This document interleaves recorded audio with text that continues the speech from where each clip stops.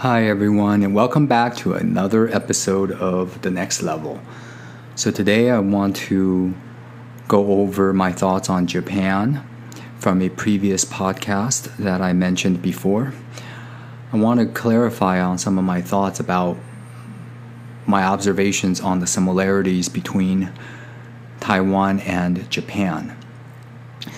I think most of you already know there are definitely similarities between these two countries. But just to go over real quick, Japan was labeled the Asian miracle back in the 70s and 80s because of their economic success. After Japan, I would say many historians also agree that Taiwan would be the next Asian miracle. So what I'm seeing in Japan now, or what I'm seeing in Japan maybe 20 years ago, is very similar to what I'm seeing in Taiwan now. And to keep things simple, the term that I would like to introduce is called social drift.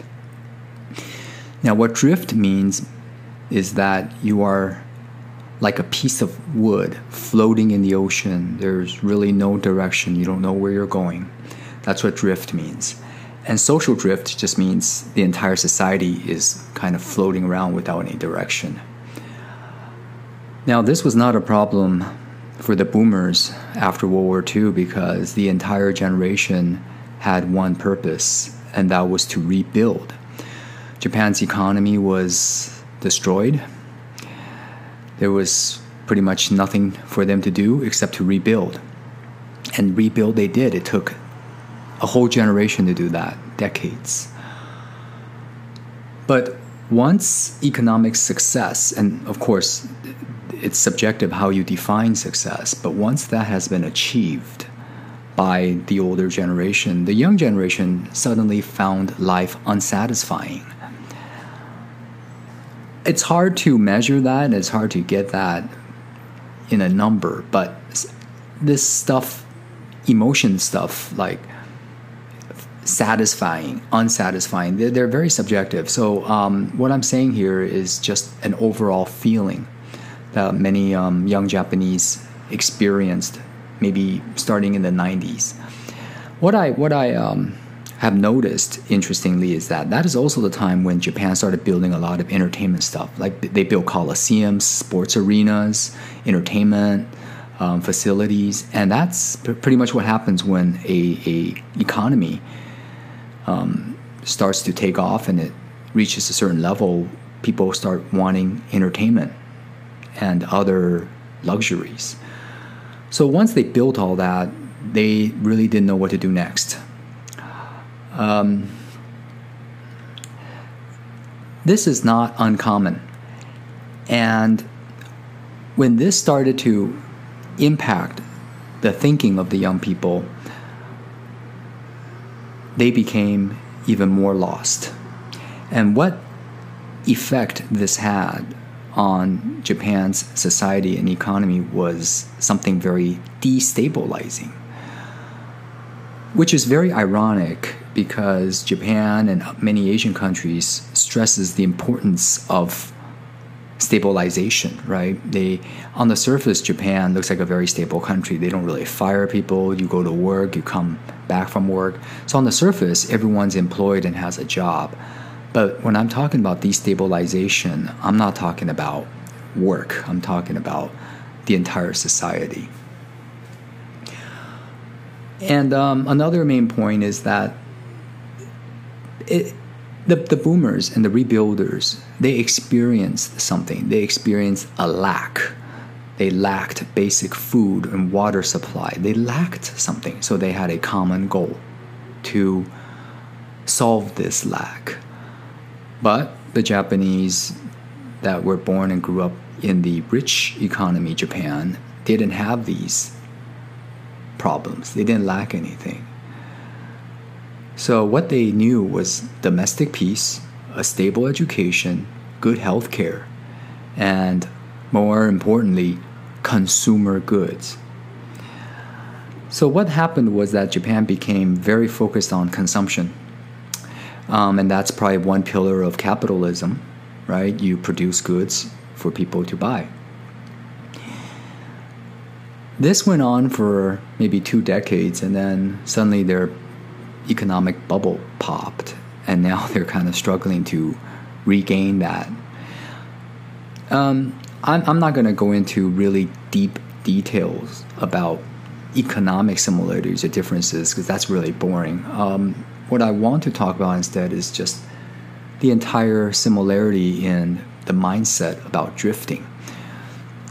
So in Taiwan, when I'm talking to people, or when I look at the generational differences, the older generation would often, not all of them, but they fall into, to me, 2 groups in my own survey. One is the group that shakes their head and kind of looks down on the younger generation and say, they're not really working hard, they don't save money, and so on. And the other, maybe younger, elder generation will say something like, why not? We worked hard so they could be happy.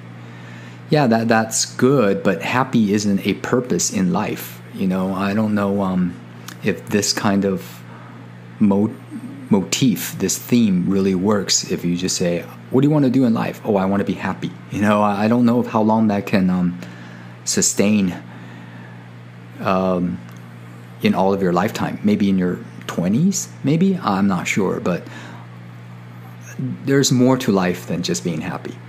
So what I'm trying to stress here is that once you experience drift, you start looking for a purpose. And once you can't find one, or there really isn't one, because there's no clear and present danger or crisis, you start looking for happiness.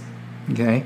And there's never a shortage of people trying to sell you happiness. I mean, just turn on your cell phone or turn on your TV. Everyone or every company is trying to sell you some kind of happiness. Eat some food, be happy. Buy this, be happy. Even when I'm taking the MRT and I'm looking at the commercial from the MRT company, they're all smiling. Everyone is happy. It's like, be happy when you take the MRT. So you can see now that, to me at least, a lot of what's going on now is just a search for happiness, but at the same time, of course, be stable. Of course, when I say this, a lot of people will probably say to me, no, we're under a lot of stress. There's, work security, health security, and we're in the middle of a pandemic. Sure, I understand that. These are what we call immediate concerns, right? I mean, you could lose your job, you could lose your health. Yeah, these are definite possibilities. But what I'm saying is how there's a contrast between a strong goal and purpose of those people born after World War II and maybe a couple decades later in Taiwan versus people now. Japan's been experiencing this for 20 years, and Taiwan probably just started a few years ago.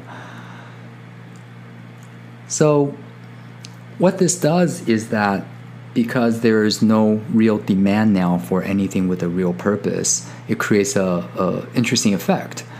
Then your degrees don't matter as much anymore, right? Back then, it doesn't matter if you went to college or not. You got a good paying job. But now it's all about how good of a degree you can get. And this creates a lot of pressure for the young people in the educational system. They're expected now not to rebuild the country, but to make their parents proud or to get a good degree so they could find a job or a good job that pays well. This was totally different from my grandparents and probably many other grandparents. They had a much clearer idea of why they were working so hard. We don't have such a clear idea. Our idea is just to live well and, experience a good life or something. So after a while now, I believe there's a rise in this kind of thinking, a rise in questioning, I should say, this kind of thinking from the youth all over the world in Western developed and Asian developed countries, I should say, they're asking themselves if this role really suits them. They've been given this role, and they're kind of going against it now. Certainly, there are much more to talk about regarding this topic, but I'll just make things simple and share with you one specific thought that came to my mind. Speaking of our minds are designed to always fill it with something. If you're just sitting there without doing anything, your mind will start creating images of the past or images of the future. It just cannot be empty. That's why it's so hard. That's why some religions spend their whole lives trying to get that empty mind, but that's another topic.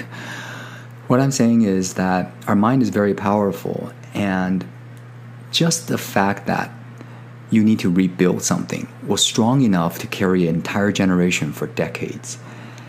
And my argument is that we lack a powerful theme right now. But that's okay. It doesn't mean we have to go to another war just to, find something that will unite us. Even though war has always been a very good uniter because it unites us against them, right? You can kind of see that now. Now we always find something to fight about. Now in the United States, it's about racism. It's about different colors and different, races and stuff. We're always fighting for some weird reason. I guess it's just built into our brain. But what I found is that there are many other values that we no longer protect or we don't clarify and pursue. I often talk to my friends and I try to ask as many people as possible about things to get a better idea of what's going on right now. And a lot of people also express the same. They feel lost. I mean, everything looks fine, there's no problem. And you can't show that you're lost. It doesn't work like that in today's society. The moment you show you're lost, you're like looked at as a loser or something. Nope, I don't believe in that at all. That's another reason why I started this next level. I want to share what I've found, my own journey, and I'm sure many others are like me. And if not, if I'm wrong, then that's fine. If there's one or two that can relate to how I feel, it's all worth it. So out of all the values that I can share today, I just want to share one, and that is sacrifice. Now, sacrifice is a cool word, I think, but I never hear it now. Like in my daily life, when I turn on the TV, when I talk to people, I don't hear the word sacrifice. And I wonder why. Is it painful? Is it something we no longer need? I don't know. I like to ask more people about their thoughts. If it's painful, then it means we've lost the ability to make sacrifices. But if I'm wrong, it's actually because there's no need to sacrifice. Then that's good news. There's nothing we need to sacrifice anymore. But this kind of thinking has, to me, one little problem. If you don't need to sacrifice anything, that means you can get everything without any cost. But sacrificing to me means you pay a cost for something. So, for example, I can sacrifice partying on the weekends with my friends and do some studying and reading. That's a sort of sacrifice. But maybe sacrifice still exists, but we just don't see it that way anymore. Maybe we don't like it. It just sounds so bad. It sounds like we're limited. And today's world, the overwhelming message is you can do anything. You can be anything you want. For example, Adidas. Impossible is nothing. All these very positive messages make us feel superhuman, I should say. But really, is that really the case? So I'll leave it at that, and maybe I can discuss this topic more next time. Well, I'm out of time, so thanks again for listening to this podcast, and see you guys next time.